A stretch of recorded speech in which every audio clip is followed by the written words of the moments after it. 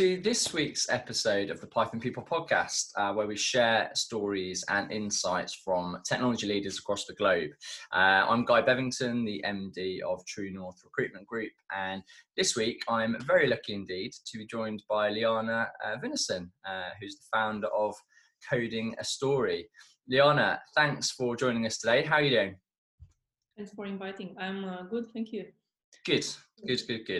So, thanks so much for being here with us. And I guess to sort of frame the episode today and how you and I decided it'd be a good idea to get together and record this podcast.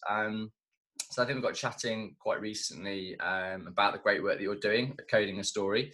And just speaking personally, as a father of two daughters, it's something that really resonated with me very strongly, and I think is a project, a company that many other people would really benefit from hearing more about. And I personally really bought into your mission and what it is you're doing.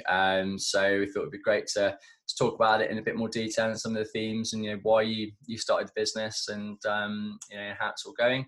I guess without further delay, if you want to start by just telling us a little bit about yourself and your career today, that would be great.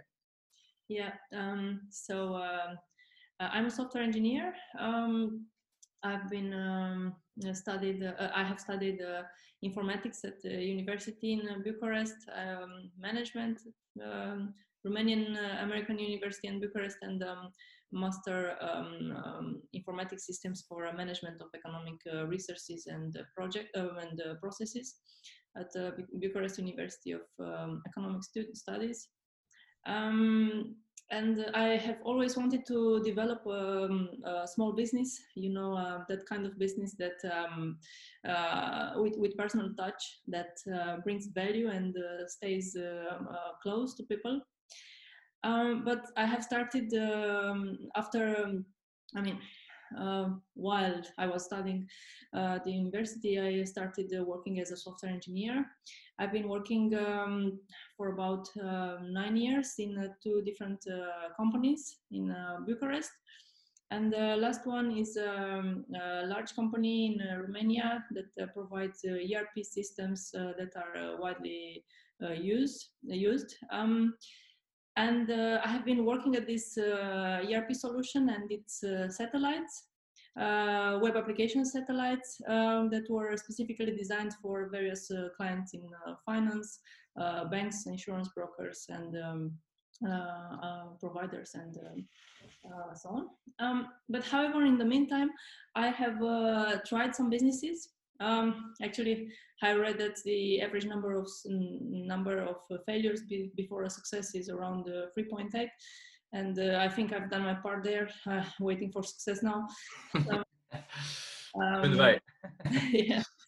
After 9 years working as a software engineer in these two companies, my first child was born, and I thought it's a good time to start freelancing.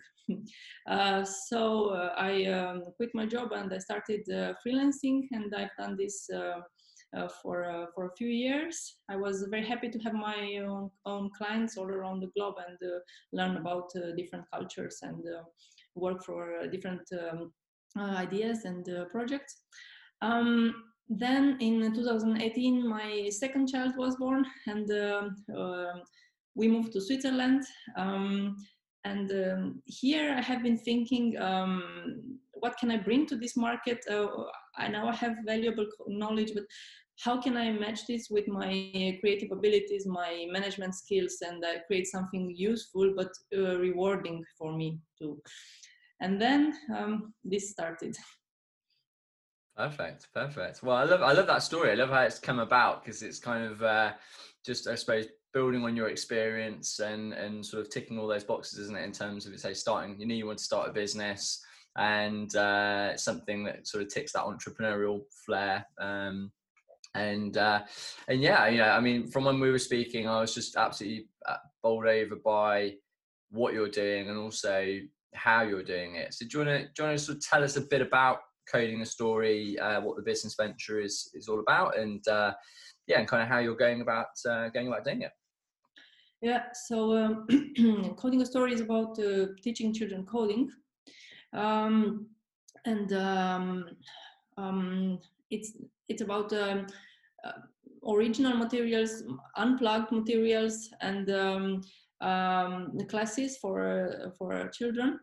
And how I started, like I like this idea of unplugged materials, and I started with a coding class for children between 4 and 7 years old. Actually, this was a coding, yoga and coding class. So this combination, and for this class, I wanted to have an original material to teach the children coding. So I started writing a story that we can we can create an algorithm for, like a diagram of an algorithm, similar to the diagram of an algorithm. We create the diagram of the story, and then I have developed this idea, and I have written a book with this story, and I've been teaching these classes for a few months. Then Corona came, and there was a break for a few months, and then I started again with new and more classes. And yes, now I'm teaching children coding in Zurich. In fact, the main idea in coding a story is that I like these analogies between coding concepts and the things in real life. I like to see elements in coding in things around us. Yeah. Cool. That's really cool, and I absolutely love the idea and absolutely buy into the idea. I mean, my other half is a teacher. She's a maths teacher, and during COVID, we've obviously been working from home a lot, and I've had the chance, you know, when I've been down, not in my office and down in the house, I've had a chance to actually go and sort of listen in to her teaching remotely, and you know, half the stuff that she's talking about, to be honest, goes totally over my head. But it's just one of the kids asked a question the other day about, hey, Miss, why can't we, if we know how to do this, why can't we do this on calculators, you know, rather than actually necessarily needing to know the working? And to be honest, I kind of got his point, because obviously in the day and the world we live in the digital age that we live in, you know, it is so easy, I guess, for us to be able to, you know, get the answers to most things at a touch of a button. And I guess it's striking that balance, isn't it? But I also get the argument of it's really important to build those logical, analytical skills that you need, analytical skills that you need to actually be able to solve problems. And I guess it's striking that balance, isn't it, between where the world is now moving, you know, rushing towards this digital era at absolute pace, but also, you know, balancing that with teaching the right concepts that we need to form problem solving abilities, I guess. So from your perspective, why do you personally feel it's important that we teach kids how to code? Why do you feel that's a particularly important skill set to be teaching kids now? So first of all, I think it is important to teach them computational thinking. So this is the step before coding. This is a set of problem solving skills that involves expressing the problems and solution in such a way that a computer can understand. So, but this approach is used in any problem solving, not only in coding, and this helps with confidence in dealing with complex problems, and the ability to deal with open-ended problems, and these are the problems we have to solve now in this world. So I think computational thinking is really important. And then yes, coding. Some may say it's the new literacy. I wouldn't go that far, but I would say that it's another language. It's a foreign language that can be not foreign anymore. Yeah, because everything around us it's made with coding. So programming is part of every area, like medicine, transportation, banking, and I cannot name a field that does not need coding. So it's like accounting. You need it for everything you are doing. So it's an important skill to possess nowadays. Yeah, absolutely. I mean, it's it's just staggering, really. I mean, I wrote a piece the other day on just how the speed of which the business landscape is progressing, and the divide between the classic education curriculum and where the business world is going. There's just such a divide now. I believe, in my opinion, that we need to start plugging it. We need to start really reassessing. It's not to say that we will obviously want. One of the things we'll talk about in a moment is the way you actually go about teaching kids these concepts. It's not to say that we want to put kids in front of a screen 24/7 and that should be their existence, but I do feel there needs to be a pretty big awakening pretty soon about the skill sets that we're teaching kids. And actually, I'm not necessarily saying, I think the concepts you talk about, like say computational thinking, absolutely really important, but the sort of the set of facts, I guess, in a way, in terms of the subjects that we're teaching kids, a lot of it is, in my opinion, quite redundant. And actually, we could be teaching kids, like say, better problem solving abilities and things are actually very applicable to the real world. And one of the things I really like about the way you're going about doing it is, like you said, you can spot these patterns between coding and actually problems that we need to solve in the real world. And I've never actually really thought about it that way before. But talk us through then, how do you go about this process of teaching kids to code? And talk through how that works. Yeah, so there I have some pillars, let's call them like this. One of them is this thing, healthy relationship between children and technology. So as for many children, I'm the first person to introduce them to coding. So I feel I'm responsible to help them get used to a balance between coding and other activities that do not involve screens, computers. So coding should not be an excuse for a long screen time at this age, children's age. Yeah. So this is why I'm teaching. Most of the time for children between 4 and 7 years, I'm teaching unplugged coding. And for older children, when I'm organizing a camp, until now I've organized a camp not a camp, but a class in the holiday to program drones. And we only program the drones in the morning. And if I would organize something more longer until the evening, I would combine it with some sport or movement, because I think there should be a balance, and we shouldn't fall into this trap of screen addiction. And the other things important to mention is in my approach you can see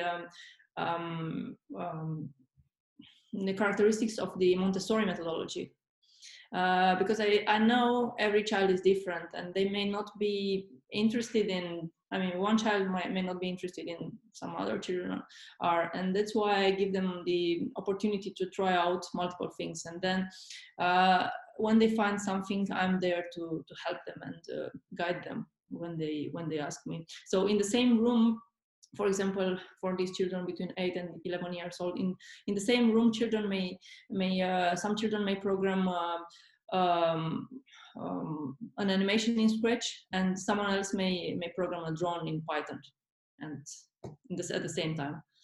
Yeah, fantastic. And I think you hit on two really good points there. I think the balance side of it is absolutely key, because like I said, I'm acutely aware from having these conversations with my other half just how personally I feel the education system we have at the moment isn't equipped for purpose, really, to sort of tee kids up for the right skill sets that they need in this day and age. But I'm also absolutely terrified about the world that my kids are going to be growing up in terms of how they do interface with technology. And like you said, it's my daughter's 3.5, my oldest daughter, and she's got his toy phones and things, and she's sort of on the phone, she's tapping, essentially mimicking us, really. And obviously as much as I try and not have be on my phone all the time while I'm around her, they just pick these things up. And screen time, it's so easy, unfortunately, to sort of fall into lazy parenting, where you can just put them in front of an iPad all the time, and it's something I'm really, really conscious of. So it's striking that balance between teaching the skills, obviously, that we need to teach, but in the same way, not making it counterproductive to their development as a human, I guess. and the fact that you do it in an unplugged fashion, and that you've really got obviously quite an emphasis on striking that balance. I think that's absolutely key, because obviously you're focused on building out the mental concepts rather than necessarily putting somebody, plonking them in front of a screen all the time and saying that's a good thing. So yeah, I totally agree with that. And the other thing you mentioned there about how, you know, it's guided by the children and they can work on what they want to work on. And I think that's a really important thing as well, because one of the areas I feel that it's quite lacking in education today is, unless you're literally, you know, following an artistic subject like the arts or, you know, something like that, creativity, I don't feel is often that rewarded, you know, and that recognised in school. Yeah, it's very much, this is a syllabus, you have to learn this set of random facts and then, you know, go with it. Whereas actually, I think in life we learn far more by following our intuition, you know, putting your fruits of your labour out there, getting feedback on it, working out what does, what doesn't work, and then obviously, you know, further guiding that. But I think just that innate ability to actually follow what you want to do and get your sort of creative side out, I think is a really important thing for kids to do. And I think being able to combine creativity and computational thinking in something like coding the way you're doing it, I think is a really key skill and a really healthy thing for kids to be doing as well, because it kind of, like I say, gives them confidence in solving problems, and kids are way more likely to solve a problem if they're actually passionate about what they're doing, you know. So yeah, absolutely. I mean, what are your thoughts on the sort of landscape of education today? I mean, that's a pretty large and loaded question, but just in terms of the majority of the curriculum that's taught in school in this day and age, what are your thoughts on that? I don't know about many countries, but I know about Switzerland. So parents come to me and tell me they are not doing any programming in school, and I think this is useful. They should do this. They can.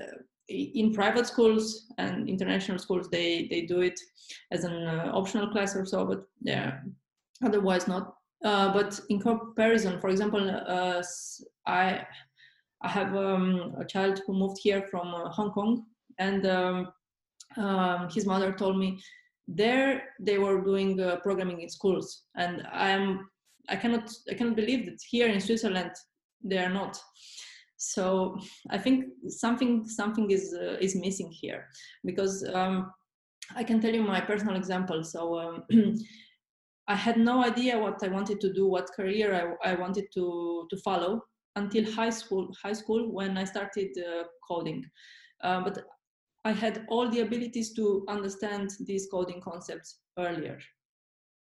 But yeah, I wasn't, nobody introduced me to them.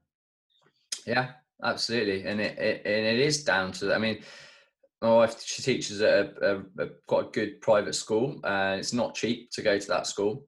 Exactly. They don't have any, it's not on the curriculum to teach any form of coding at all. You know, and maths is probably about the closest to computational thinking that we're talking about. I'm not saying it's not important to understand maths, but she would be the first person to admit a large portion of what she teaches is pretty redundant in terms of actually being used in the real world. And that's where I feel actually coding can bridge that gap between, you know, forming a lot of those skills, but actually building a skill that is hugely beneficial and usable in the world that we live in today. You know, the biggest companies in the world now are tech companies, and technology is driving the change in every industry. So, you know, why we're not choosing to embrace that and actually build that into the curriculum, it just yeah, it staggers me, to be honest. What do you think as parents? Yeah, because it's something, again, I'm aware of as a parent, to be trying to foster, you know, my kids' interests, but also teach them skills that are usable in the real world today. What do you feel, in your experience, parents could be doing more of or less of at home, do you think, to kind of help with this?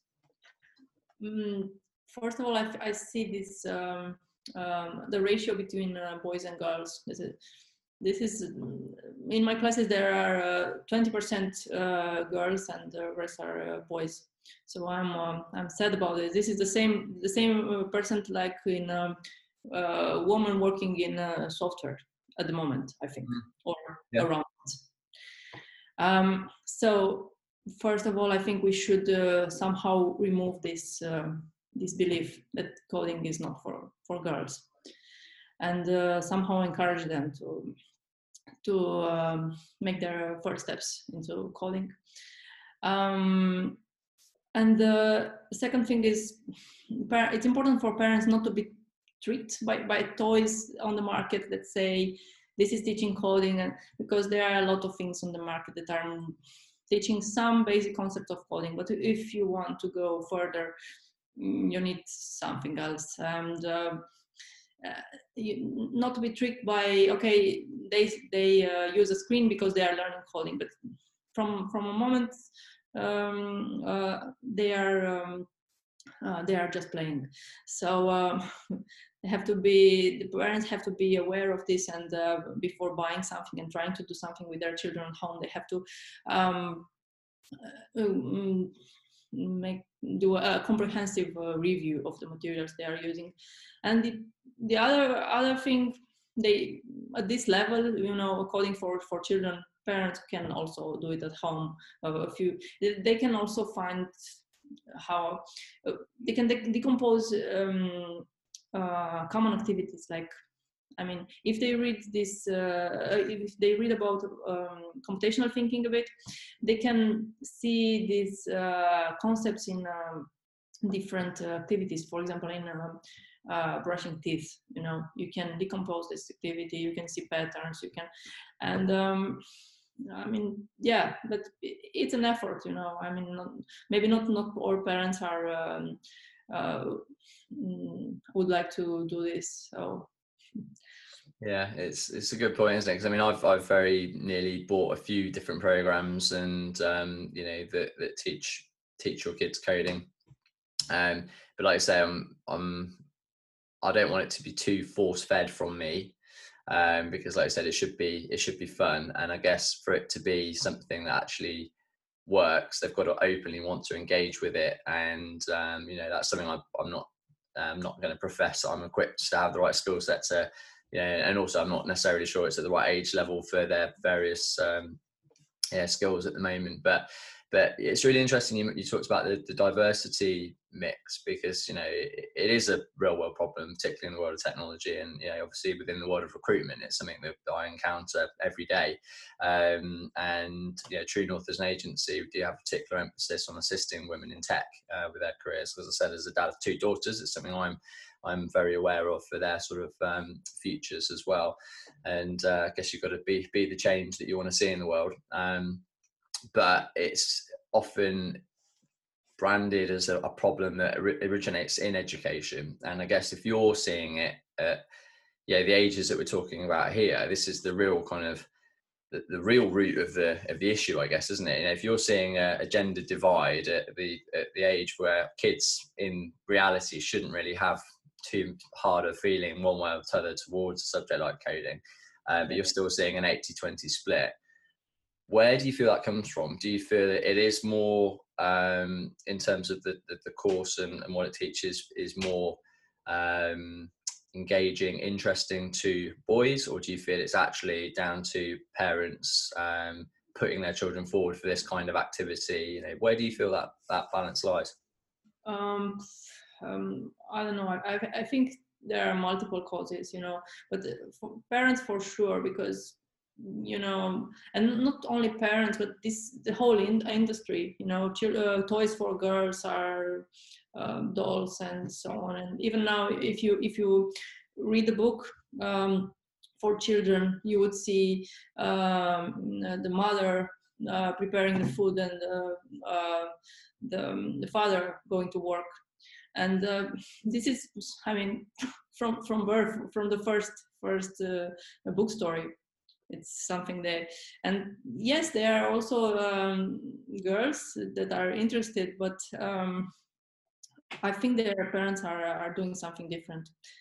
because I know what they are doing. So, for example, there is one girl in my class which is very, very, very smart, and she does all the exercises before the other children, and she's the only girl there in that class. But her father is really interested in her to learn this coding, so he tries to find the opportunities for her to learn. And yeah, I think it's a very deep problem, this. Yeah, it is, absolutely. Like I said, for you to be experiencing that level of gender divide at that age, it clearly is a very deep problem. And a lot of, I do put it down a lot of it to advertising, and just when you're watching kids TV and you just look at some of the adverts on there of girls are playing with dolls, boys are playing with cars. It's no wonder that kids grow up with that kind of mentality, I guess, to a certain degree. And I think it's something that probably needs to be looked at in society in a wider setting, not just blaming education for it, but actually looking at it from advertising point of view. Not only the parents, but for example, I have a daughter and a son, and I have never told my daughter coding is not for you, or robots are not for you, you should play with dolls. But she goes to a kindergarten where she meets other children, and they other girls, and they tell her about the princesses and stories with princesses, and this influences her, and she comes home and she tells me, oh, I want to be a princess, I want to play with a princess doll, and so on. Yeah. So. Totally that we had that exact experience at the weekend. So my oldest wasn't particularly well. She went down with a fever in the morning, and we did, obviously fearing the worst, we did the COVID test and everything, and it was okay. So we knew it was just a fever, but anyway, to kind of make it feel a bit better, following a couple of days, we went to the toy shop, and we just said, look, you can choose one toy, and she was in the trolley, and we were just walking down the aisle, and I'm very conscious in that kind of scenario not to be pushing them towards one type of toy or the other, but we were walking down an aisle, and I think walking past like Batman and Spider-Man, things like that, and I was like, oh, do you want to have a look at these? And she's like, no, they're all boys' toys, Daddy. And she's only 3.5, and I was thinking, how does she know that? Because we've not said that. And we've always been really conscious with our kind of vocabulary about how we talk about toys. But like I said, she's mixing at preschool, and mixing with other kids, and it's probably just reinforced on a subconscious level in so many other different ways, isn't it? That it's a really inherent problem. It's a very difficult problem to tackle. So yeah, it's interesting. Not an easy solution, I'm sure, but. Okay, well, it's absolutely fascinating to talk to you, Liana. And I guess where's next for Coding a Story now? Where do we go from here? So my plan is to grow. For this year, I will start teaching more classes. I'm thinking of organizing camps. Like in the summer, I'm thinking of organizing a camp for children to program drone swarms in the mornings, and then in the evenings they could prepare choreography for themselves, and in the end we could organize a show with the drones and the kids. So a project we would be working for 1 week, and kind of things like this I will organize. And I'm writing a new book with exercises that we are doing in this class for 4 to 7 years old, and I'm creating a board game because I'm now I know this industry. I know what's on the market, and I think I know what's missing, and I'm doing my part there. And hopefully I will be able to launch this game and this book this year, and grow. And then next year, let's see if I will take this to the next level, like make it even be better and hire other teachers. But let's see. Fantastic. Well, absolutely fascinating and very exciting times ahead, I'm sure. And yeah, you know, as I said before, I massively buy into the mission that you're on and the kind of purpose of the venture. And I wish you every success. And you know, I'm really impressed by not only what you're doing, but the way you're doing it as well. And I think you really you know, seem to have hit a really nice balanced kind of angle in terms of the way you're doing it, which I think will resonate with a lot of people. And you know, I think you deserve every success that comes your way. So I look forward to following your the rest of your progress intently. And yeah, let's do another episode in you know, a few months or a year down the line and see where we are. And I'm sure we'll be talking about your latest successes. Okay.